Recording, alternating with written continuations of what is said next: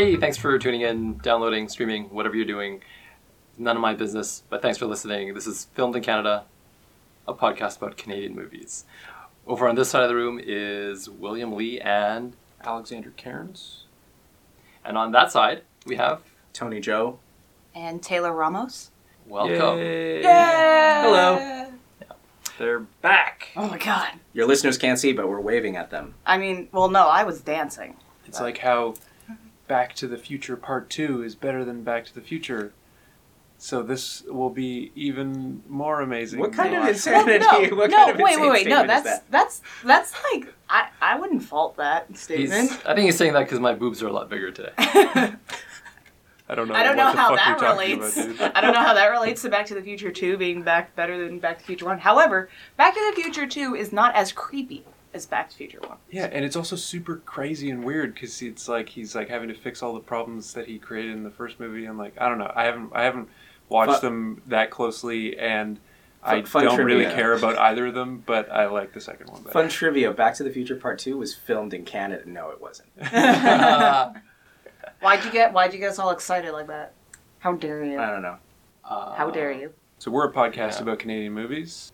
And the movie we're talking about today is Window Horses, the Persian Epiphany of Rosie Ming. Did I get that right? The No. Poetic Persian Epiphany. I forgot the poetic part. Yeah. Great. Is that the key part of the title?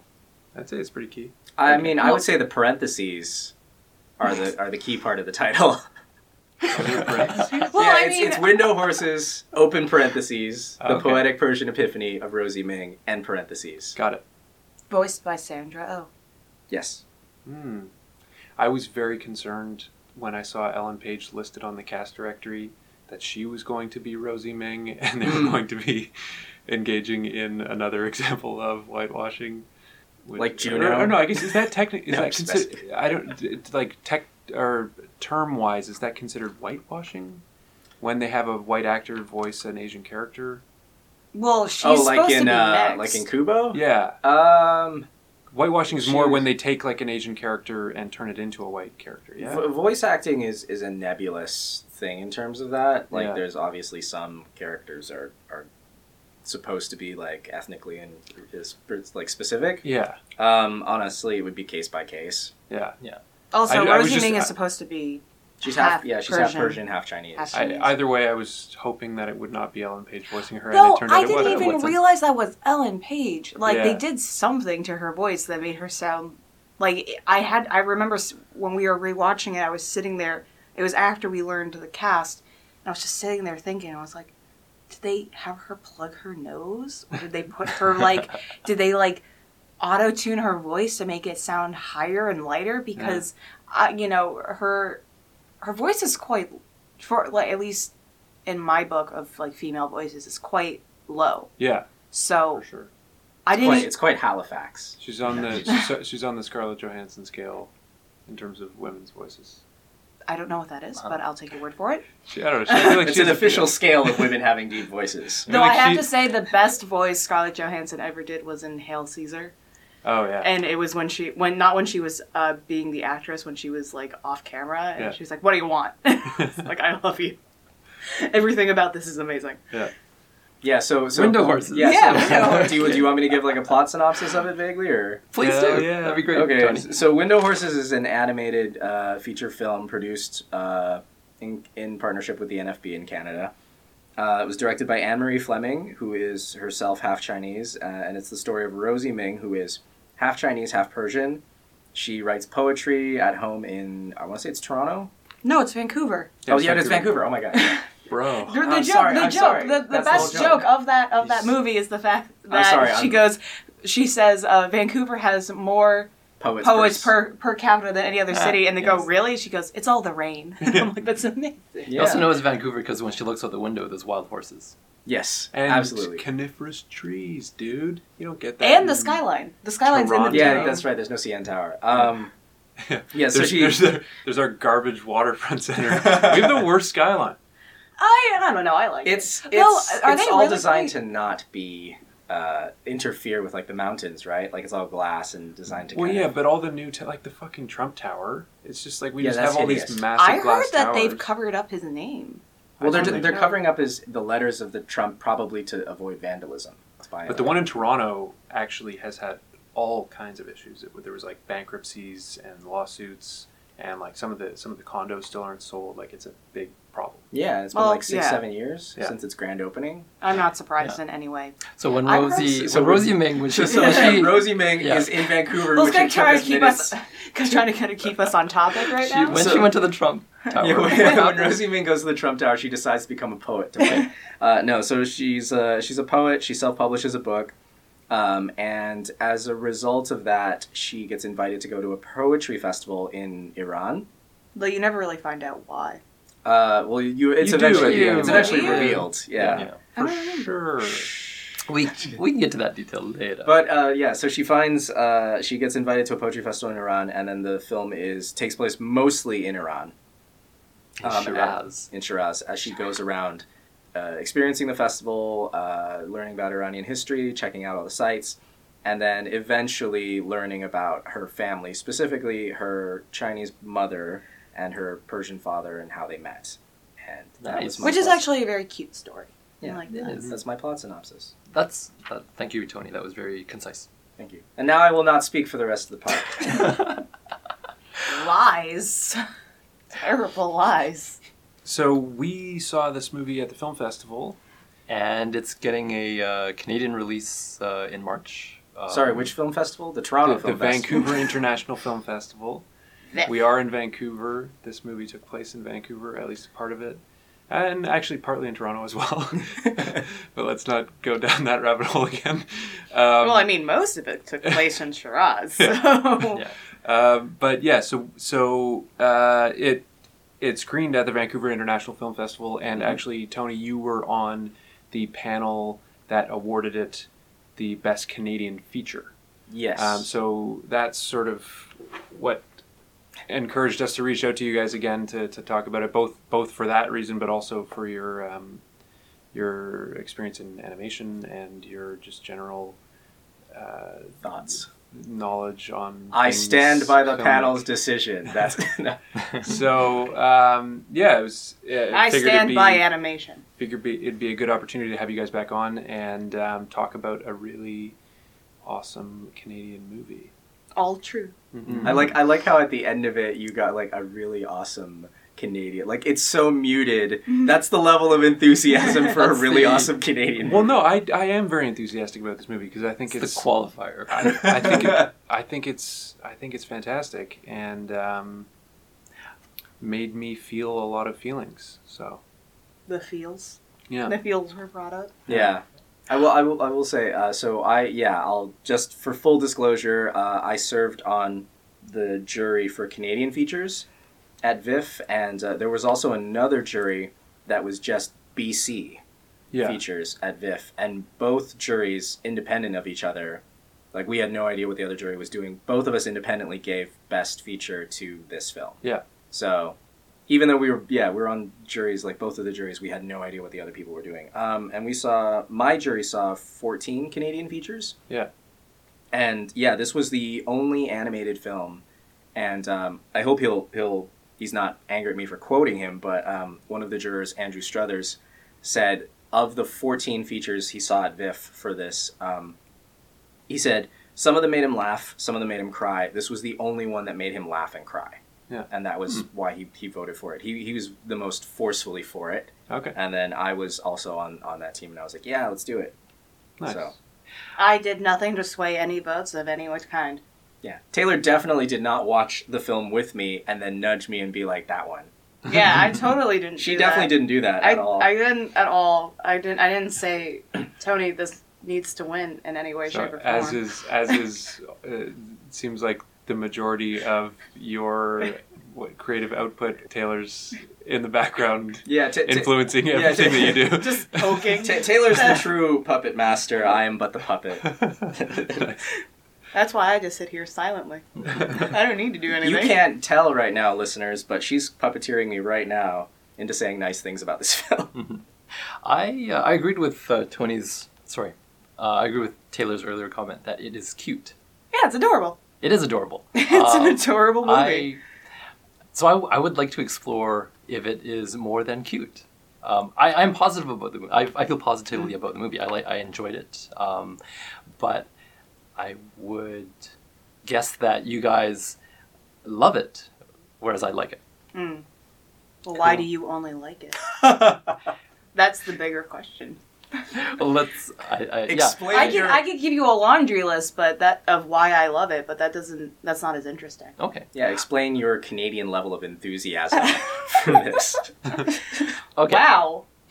Just hostile over here. I think you actually initiated the hostility, Yeah. and then Tony fed off of it again, much like your. I don't take any of the blame, okay? Just the puppet, folks. I'm just the puppet. I don't require every movie to have multiple layers of complexity or anything like that. So I'm fine with it being a simple story about this girl's journey. She travels for the first time. She finds out about her family history.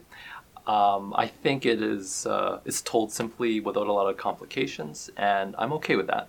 I think there's a lot of visuals that are quite beautiful in it. I guess at some level I just felt unchallenged by it, both by the... Okay, you guys are looking at me like I'm gonna No. I'm actually I actually just- know where you're coming from because Okay. I've heard this argument. All right. Not only that, but it is a fair argument. Like, it does...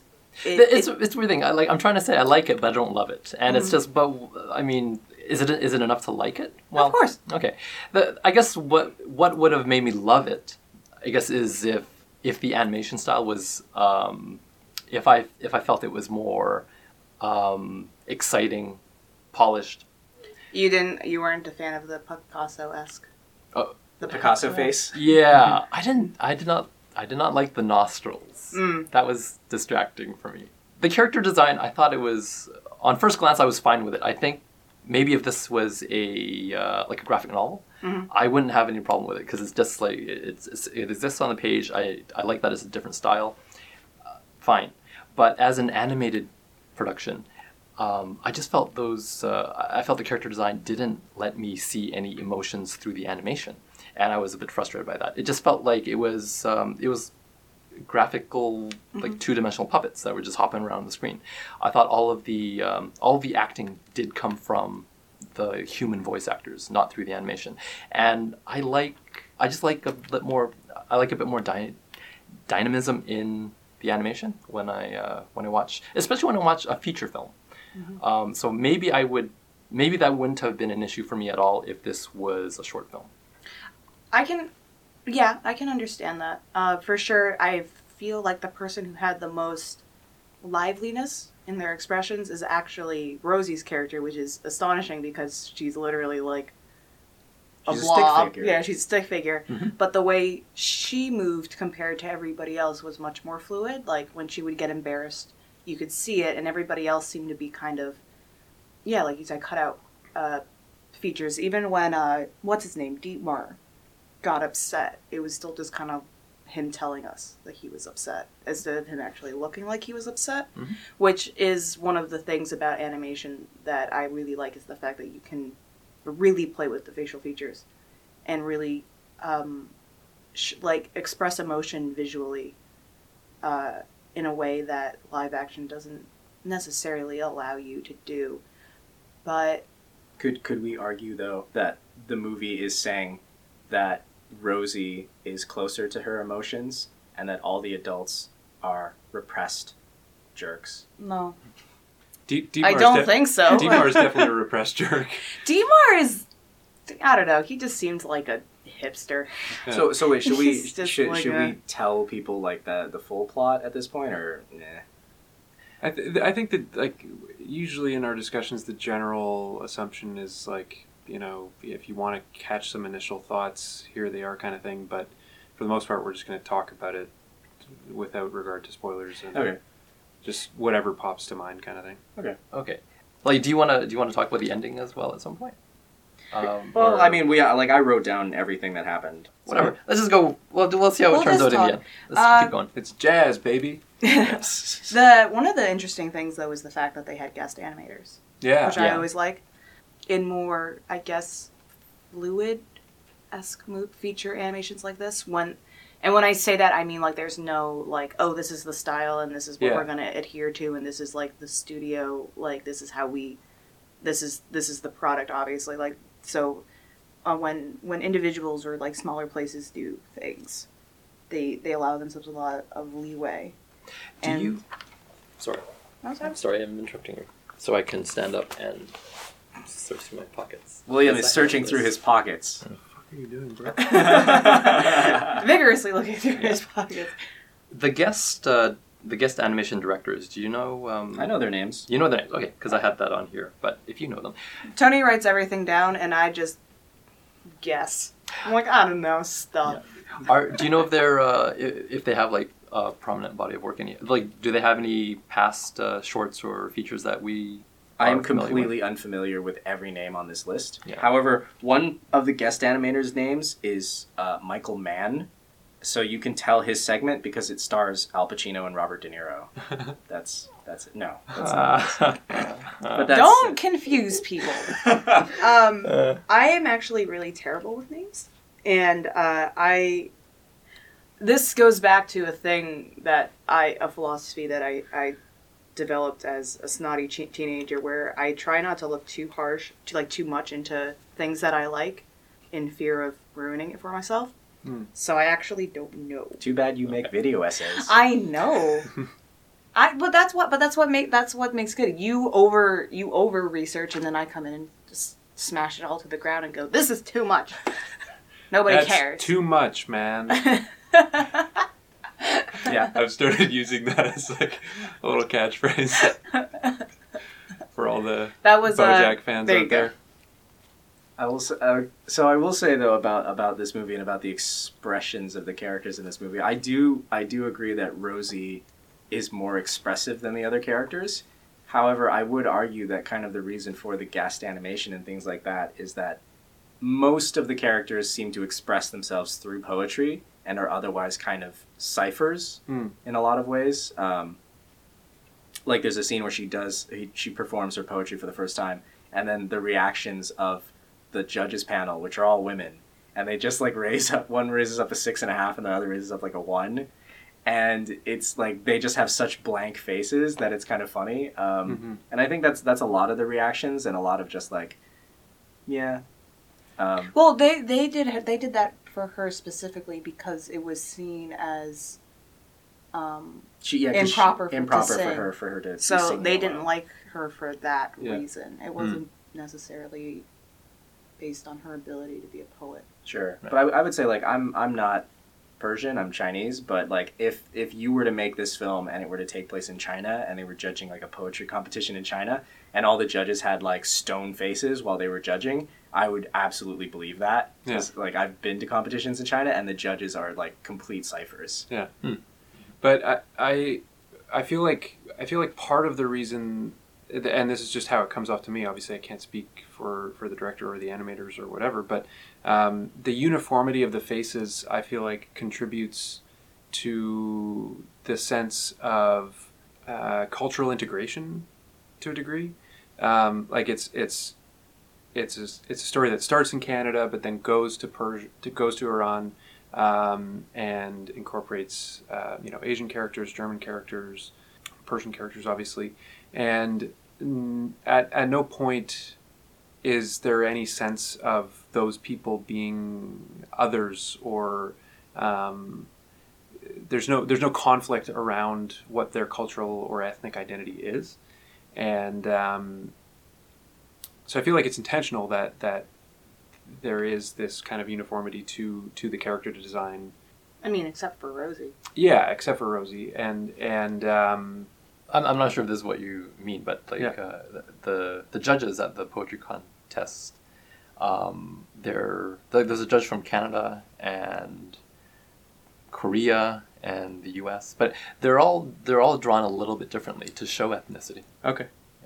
Yeah, but it's not like a huge, what's the word? Like nobody is drawn with. Is anyone drawn with stereotypical facial features apart from Rosie's eyes? Well, yeah, no, that's the thing. Like they're all the eyes and noses and mouths all look the same. Like skin tone is different, but otherwise, I feel like they're fairly uniform. So basically, if you draw everyone as an alien, in a weird sense, it kind of like flattens out any kind of like stereotypically ethnic variation. Mm-hmm.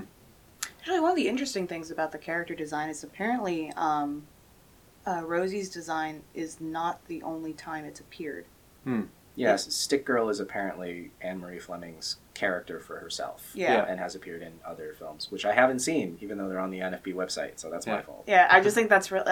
I thought that idea was really interesting. This, no matter what the style of the animation is, that if you have a simplistic enough character, you can just kind of insert them into whatever's there. Mm-hmm. And just, like, depending on certain things. But in general, yeah. I mean, it would look weird in a Disney style-esque one, but like in this, it worked fine. It didn't seem that out of place. And I just thought that was interesting, and an interesting idea to have a character an animated character that exists in the world, and kind of like an actress just shows up in different things. Mm-hmm. That was just my little tangent. Enjoy. Enjoy that for what it's worth.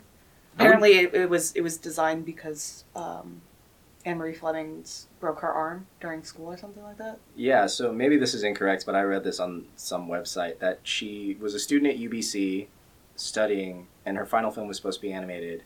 She broke her arm, couldn't draw anything except a stick, so that's the origin of the character. Oh, wow. That's my understanding. Cool. So says the internet. And we should all believe exactly what that says.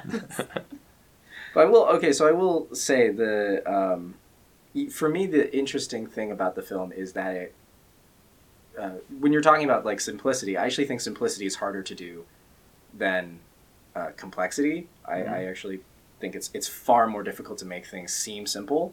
Wait, in what regard? Story-wise or artistically?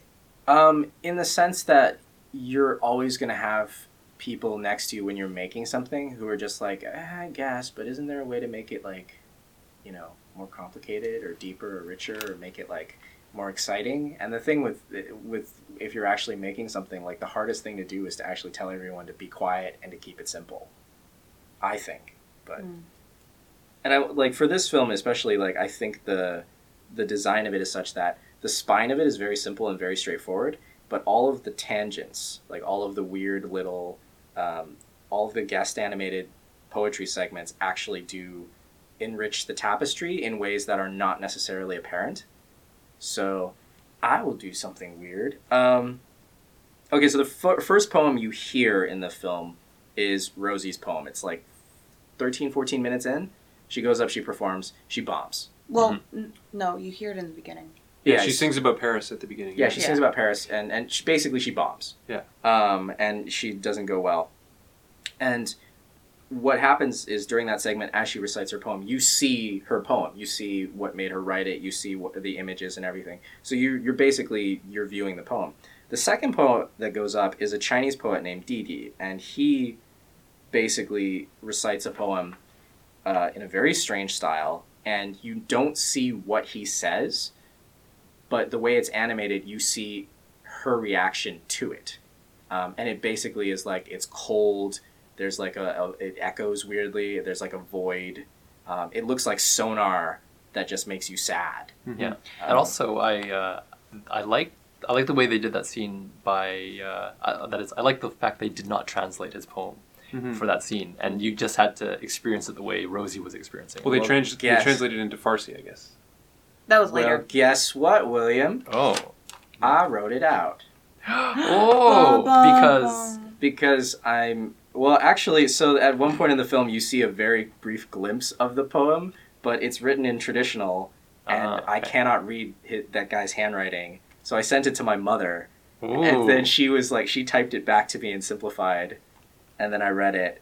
And I suck at reading Chinese poetry, so I'm still not quite sure what it means, but I can tell people the gist. Okay, so Well, I mean, we got like 6 different versions of it, and they all eventually came to the same consensus of what it is. Yeah. So, okay, so here's the poem in Chinese, read normally, because the way he reads it is very different. All right, so the poem is called Ma, which means horse.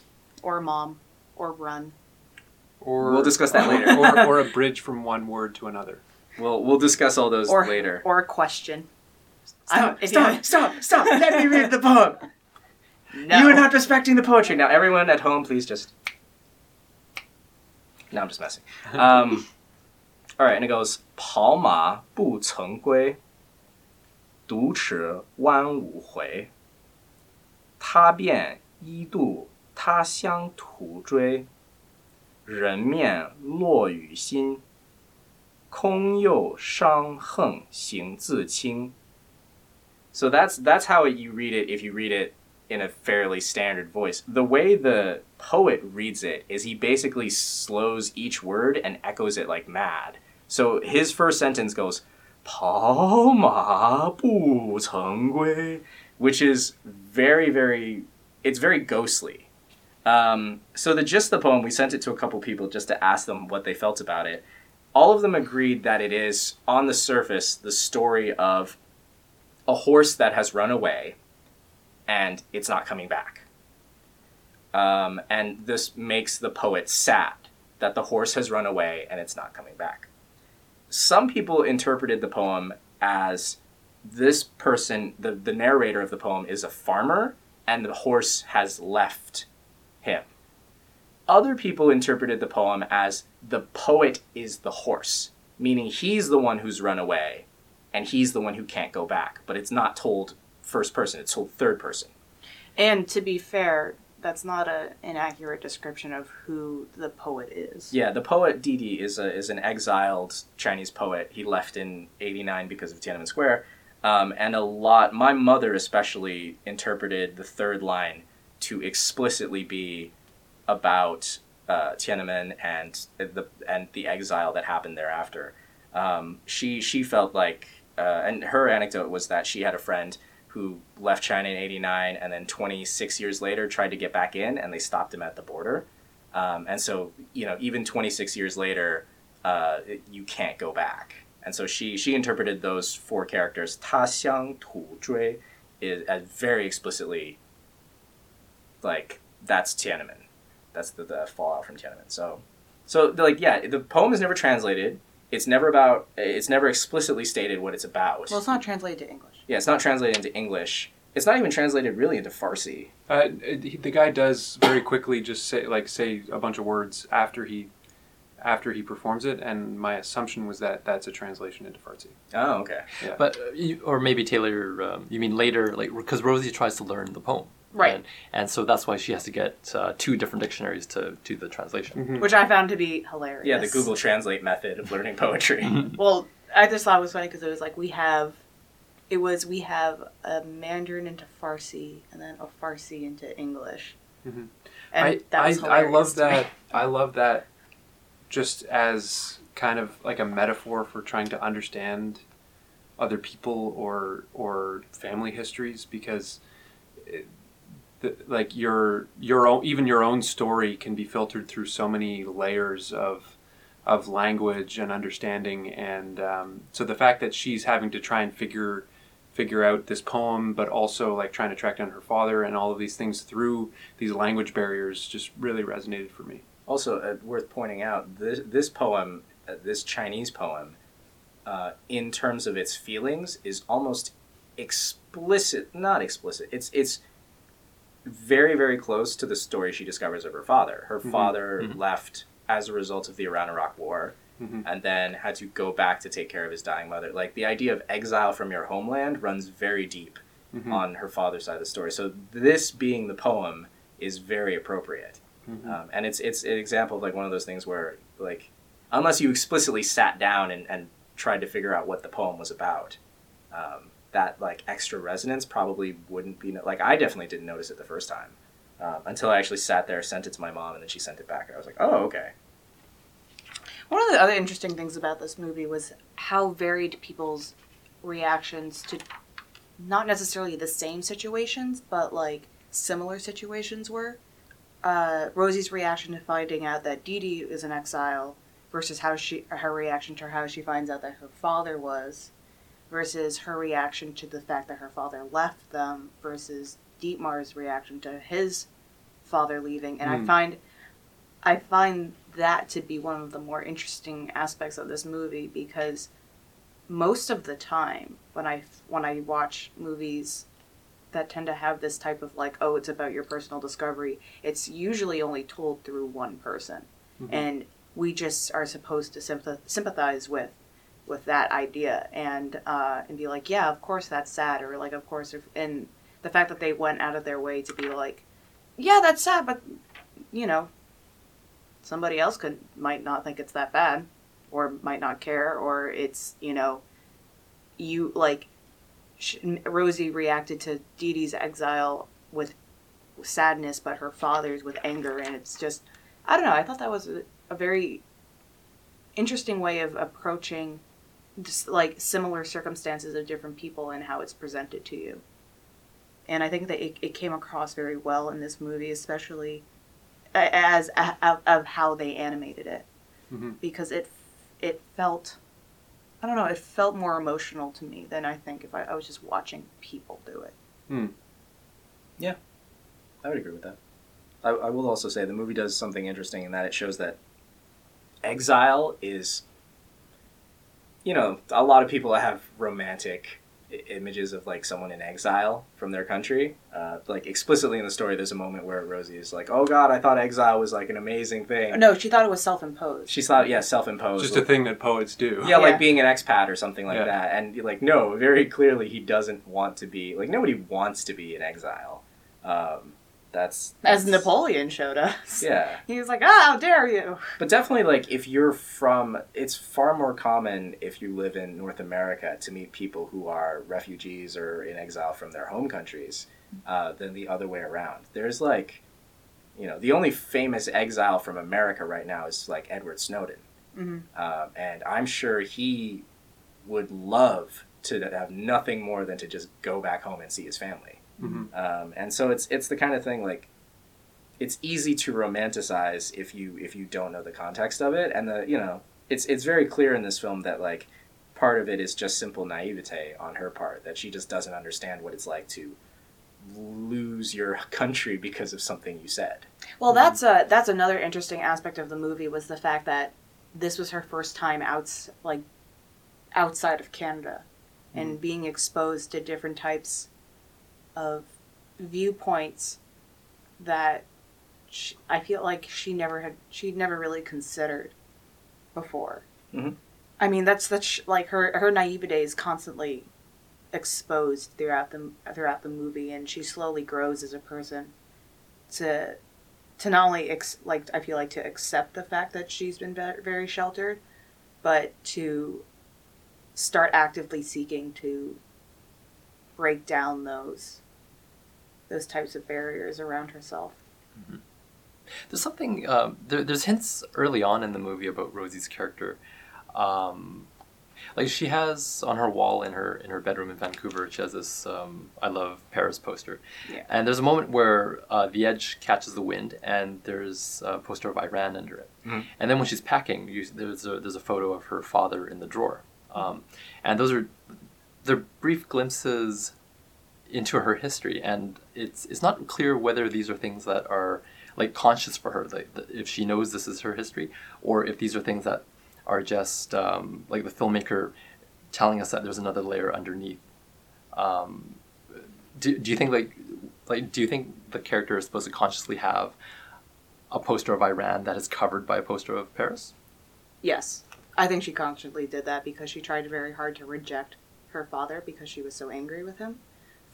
For her, because the way her mother, oh God, I'm just going to spoil this whole movie for everybody. That's fine, do it. Her mother has passed away. She doesn't know where her father is because from what she has been told by her grandparents, he just flat out left and never said anything. And the only memory she has of him is him being very like strict, and then disappearing one day. And her parents and her mom drives him to the airport. He gets on a plane, and then there's a car accident and she dies. So she lost both parents on one day. And then to try and protect her grandparents, moved around Canada to make sure that he couldn't get in contact with her again. And it was more so that the grandparents were selfishly like not wanting to lose her again. That too. Yeah. I feel like, but that's complex too. Like, it's not, I don't feel like it is selfish, but at the same way they did it out of, they are doing what they thought was right. To me, like, which ultimately was way wrong. Yeah, Like but- so wrong. Yeah, but that's the messy complexity of life. Like we all think we're making the right decision based on our own life experiences, and that's not always the case, which is why I thought, how people were shown were being shown the same life experiences and then their different reactions was really interesting, because she gets really upset with her grandparents, but I remember sitting here going, no, they did exactly what I thought they would have done. Like, Yeah, but I still think what they did was wrong. oh no, I don't disagree with that, but Yeah. they don't. That's Yeah. that's the thing. Most people don't see themselves as doing, like, no one's going to be going out there doing something maliciously. Like, Also, very few people actually do that. Also, that's not exactly it's not a common situation you can read about in like Dr. Spock's handbook for how to raise kids. What to Sorry, do, Dr. Spock's handbook? or whatever the heck it like. There was this book published in the mid 1950s that taught people, like parents in North America, how to raise their kids, and I'm sure there was never. They make a joke about it in the Rugrats, Yeah. and it's what's his name? It's like Dr. Heimlich or something. I don't know, but the point is basically that there's no guidebook for Liechtenstein. your grandparents of an orphan. Yeah. Like, what do you do? Yeah, I was estranged from one of my parents for most of my childhood until I was like a late teenager, essentially.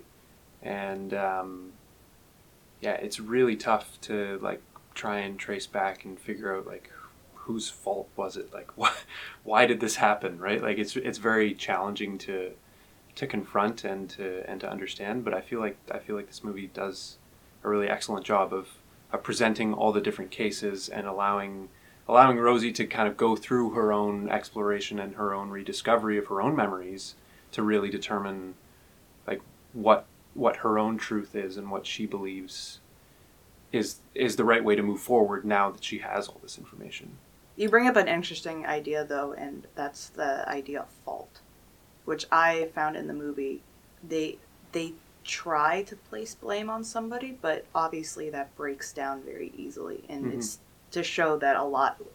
Again, to reiterate my point from before, a lot of the times there is no malicious intent. It's not about who's to blame. It's just people make the decisions that they think are best for either, whether it's selfishly or if they think they're being unselfish is a moot point. It's they're doing what they think is right. And whether or not that is right for another person is unknowable, because you can't live in another person, no matter how well you know them or how expressive they might be about who they are. Like, especially when we were talking about poetry, when you learn about poetry or writers and things like that, people seem to think that they know who that person is, and you're still kind of like, but you don't. And that, I feel like that is another aspect of the movie that I really enjoyed, was this kind of idea that you'll never know the whole story. You'll never know the reasonings. You'll never, if this was a real life situation, the reasonings behind certain things probably would never have been discussed as openly as it was in a film. And that's just how life is. Fun fact, You'll Never Know Another Person Truly is the title of Taylor's book about marriage. Why? Why did we bring that into Sorry, this? you brought this. I was like, oh no. Every once in a while, I'll say something like this, and it just really makes Tony uncomfortable. It's not that it makes me uncomfortable. It's just that, like, I would agree with every sentiment that you said, but you brought the sentence to the end, and then I was like, well, now I just feel sad. I'm sorry. Apparently, I do that a lot. Hey, if we're going to talk about self-publishing, if that was what self-publishing. Sure. Moving on, the Eiffel Tower. What was it called?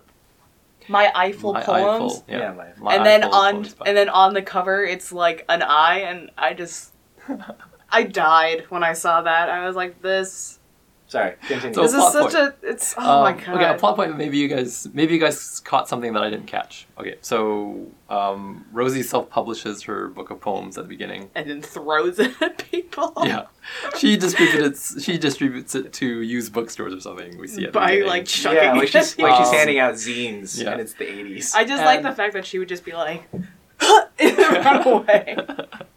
I'll just leave it on the counter. How did she get invited to this poetry competition in Iran? Her father. Yeah, it does. How did he get a copy? It just fucking happened, dude. Who cares? No, see, I didn't even realize that's what happened. I assumed it was her father because the father contacted the organizer guy, and the Mhm. organizer guy is the one who speaks to her and says that he's read her book.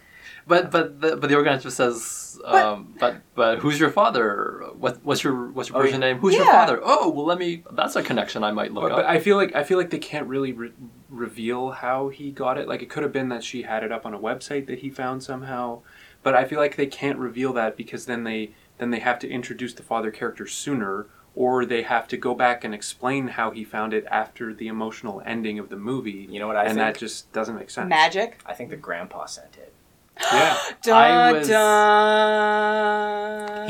I like. No, but they only find out about the book after she tells Yeah. them that she's going to Iran. I was actually hoping that they would make But- the but the connection. I don't- grandfather could I'm be not playing satisfied coy. that they did that. But well, no. But like I said, I don't like they can't introduce the father until the final moment because that is like that's the climax of the movie. She Okay. sees the father in the crowd, and they But- have this connection. Sure. Just let me speak. Let me speak. So Hey now. Speak this way. so the movie has to end like that. So they can't introduce the father sooner.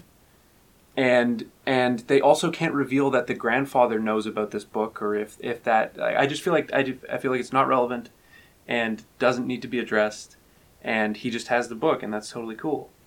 I'd like to point out that I liked her grandfather a lot Yeah. because he seemed, for me, he was like, he seemed very swayed by his wife and Rosie's grandmother, and then just as he was just like, oh, I'm old, and this is tiring. Your dad's there, it's fine, whatever. Can I? Like, But just anyway, remember, you- cash is king. It's fine. Anyway, you would Oh, no. maybe like to respond to that. But it's hard to backward engineer it. Like Yeah. I think the moment pays off. I think it's fine. Yeah. It's just but how do we make the connection if we now that we know all the facts as presented in the story? Mm-hmm. Well, I'm not satisfied that the grandfather thought it out to do that. So anyway. Well, the other interesting thing is that he had his family, like, and her father had pictures of her. And we know the grandmother wasn't doing it because she was the one who was like, you will never Yeah. see, we just have to hide you forever, because her fear was just that present in her through her life after the death of her daughter. She was so scared. And, I mean, fear allows people to do very, extreme things. Mm-hmm. But, she goes to the house and sees pictures of herself. It's not the grandmother sending her pictures, and the mother, we will know the mother died the same day, so the only person who would know would be the grandfather. Okay. Can I go off on a tangent? Sure. Um. I like how I gave permission Yeah. on a podcast. No. That's not mine. I think I was just thinking about it now. One of the things that I like about this film is that it tackles a subtle problem that I don't think most people care about, but that I kind of give a shit about, which is, going back to what you said, the nature of voice actors being the same ethnicity as the characters. Whenever you have voice actors who play certain characters, for instance, if you saw Kubo, Charlize Theron plays the monkey and Matthew McConaughey plays the beetle, and they are supposed to be like animal-esque spirits of indistinct Japanese East Asian origin. It's Japanese. Yeah, and the townsfolk are played by Asian Americans, and there's always that slight level of things where it's like, we got to indicate these characters are Asian. How much of an accent do they put on when they speak in English?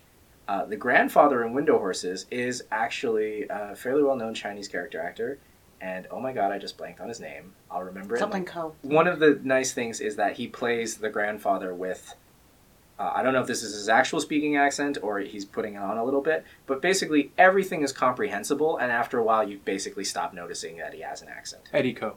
Eddie Ko, yes, sorry. Eddie Ko, who plays the grandfather. You basically don't really notice that he has an accent. I've seen films where they have like ethnically Chinese characters where, all right, this is going to sound like a diss, but it sounds like this. Oh, Po, I'm so happy you want to make noodles for me. Like, that's Kung Fu Panda. Yeah. That's, What's his what's name? the other one? Yeah. He say you Blade Runner. Like that line.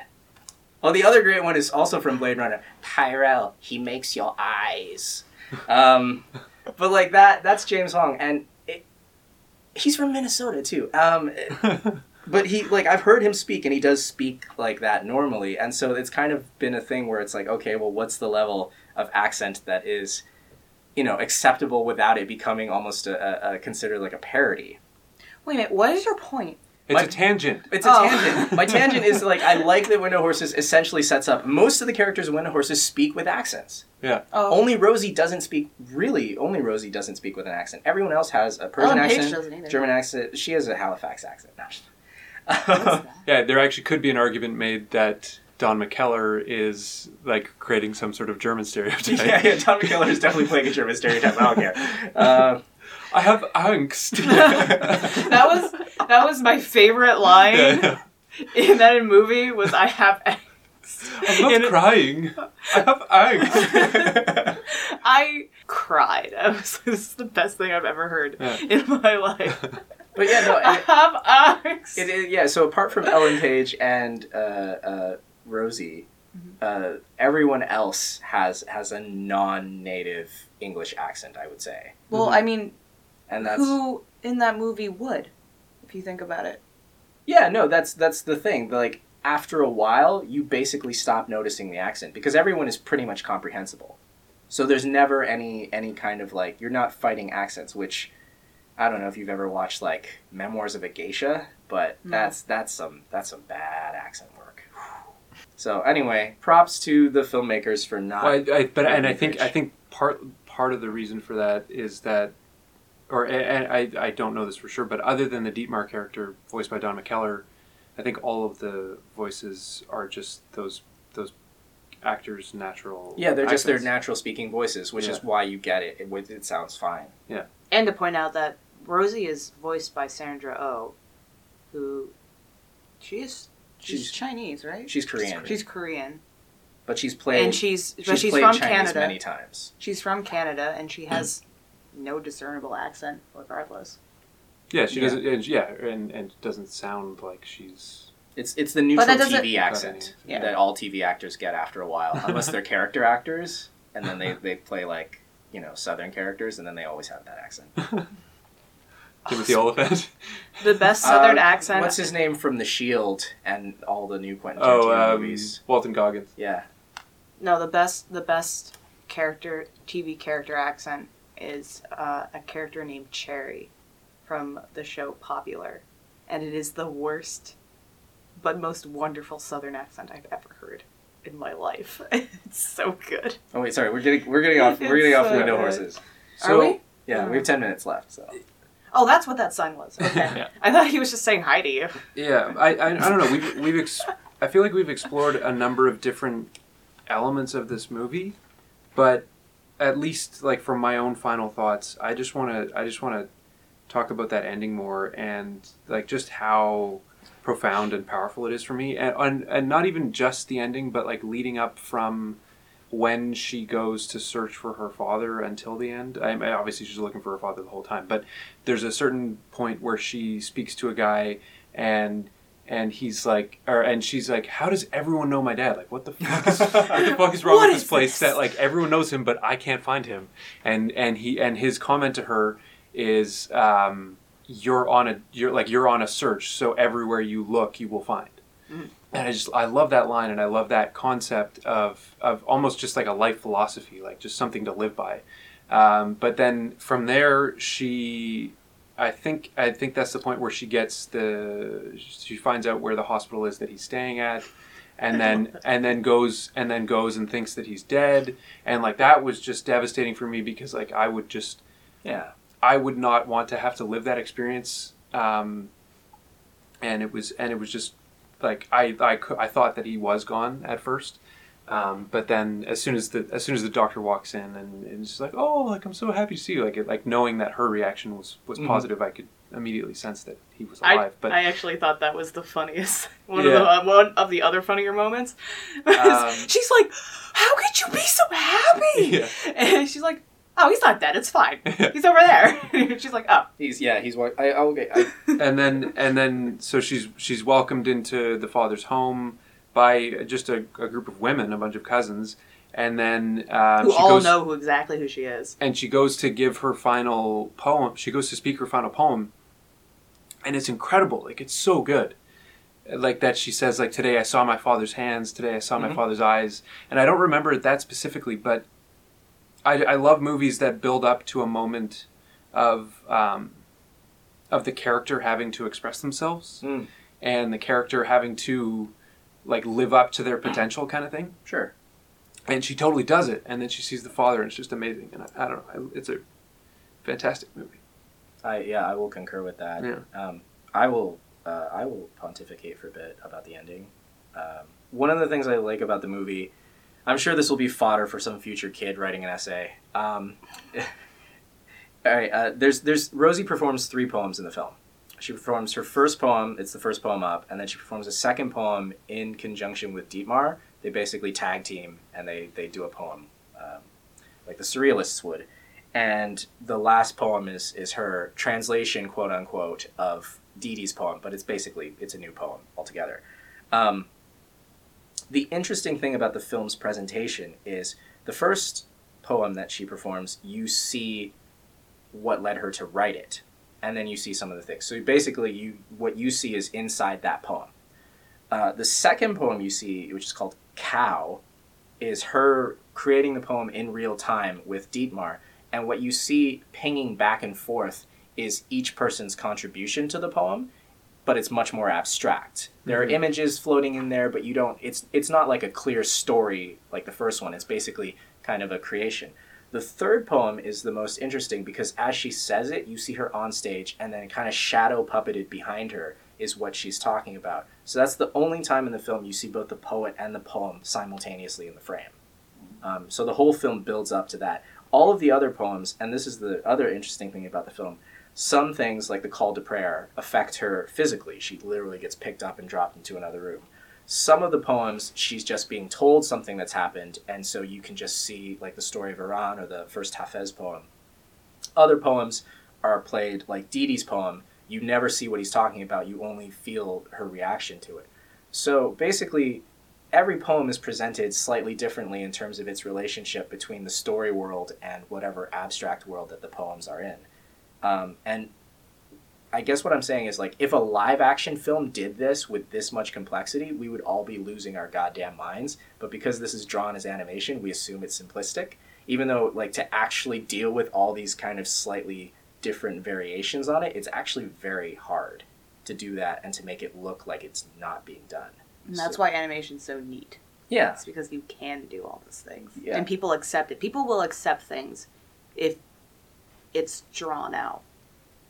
Like it's harder for people to accept things if they're people. Like, people will project certain expectations if it's live action, and they are more forgiving when it's not. Yeah, I guess basically what I'm saying is, like, this movie is somehow both impressionistic and expressionistic at the same time, and when you watch it, you literally won't even notice. Like, that's how well done it is. Also, one of the other best scenes is when Rosie is walking with...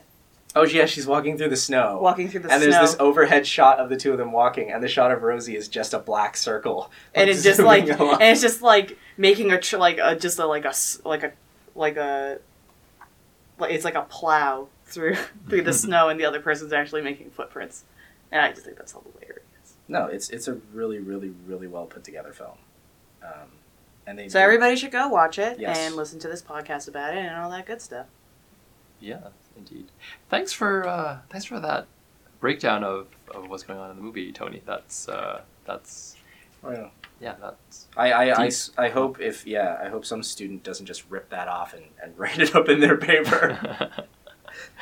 That's assuming A, that people are listening to this, B, that people care what you have to say about the movie, Yep. C, that they've heard about this movie. someone will then write about it. Yeah, there are many things that would need to coalesce in order for someone to steal your ideas. Oh wait, no, there's one last thing though about the film. This is something I read online, and I forget the writer who wrote it, but I think he wrote it for, it was either Vancouver Sun or the Weekly, I don't know, Georgia Strait. Mm-hmm. He wrote a review of it, and he said it was an interesting film because it presented the idea that art fundamentally comes from interaction with other people. Rosie doesn't actually truly write a good poem until she begins interacting with other people. And it's not about necessarily what poems she's read, because she actually says she hasn't read very much. Well, no, she's only read a certain type. A certain and type she thinks and a certain amount. And she even thinks it's a certain like era, and it's not. And she's like, wait, what? Yeah, she's completely naive, and she has no understanding of poetry in like the history of poetry. But that's, in a way, the interaction with other people is how she eventually learns that. So basically, talk to other people, you'll become a better artist. Which is one of Tony's actually favorite pieces of advice when people ask him about like, or his philosophy on like what it means to be an artist and how to make good stuff is, you can't just do it by watching what is there. You have to actually go out and experience life and talk to people and then bring those stories back, and then you can make something interesting. And perhaps you will have a poetic Persian epiphany of your own, in parentheses. In parentheses. Well, the other thing Mic about interacting with other people is you hearing other people's interpretation of art makes you rethink art and appreciate it. And I think No, I don't think so. Oh, stop. Oh, stop. anyway, which is just anyway. I'm glad to have talked about this movie with you guys. It might bump it up past the like status for me. Ooh. Changing opinions. We got to wrap it up because we're getting kicked out of here. Okay. We have made up an arbitrary rating system based on Leafs. Alexander, what are we scoring this out of? It's been a while since we've done one of these, so I Can we just do give not it? recall. Can we get it? But I want to say 71 is prime, so we'll go with 71. Yeah, I give it That's fine. 80 Leafs and 4 hockey pucks. out of 71. Oh. That makes sense. Yeah. Oh, out of... No. Oh, Wait, it's out why? of No, that makes total sense. It's good, Okay, it's good. sure. I give it a bushel of Okay. leaves, and there might be a hockey puck on the floor. I don't know. It's over there. There were I think there were enough Leafs in this movie to qualify it for an infinite Leaf rating, but not quite. So we'll give it a half infinity. Wow. It's Half a- of it. It Great. So almost a circle. it almost qualifies for a tree. Yeah, A self-sustaining leaf. So like an almond-shaped circle. yeah. Half of Infinity. it. Yeah, half Yeah. the infinities. I'll give it 60. Great. Nice. Okay, so find our other episodes and content on filmedincanada.net. Email us at filmedincanada@gmail.com. And if you aren't already watching Tony and Taylor's YouTube channel, please do that. It's There's definitely no new videos at all. every frame of painting. I would Anyway. absolutely... I think Alright, we went. Goodbye. Thanks, Goodbye. guys. Bye. Goodbye. Goodbye.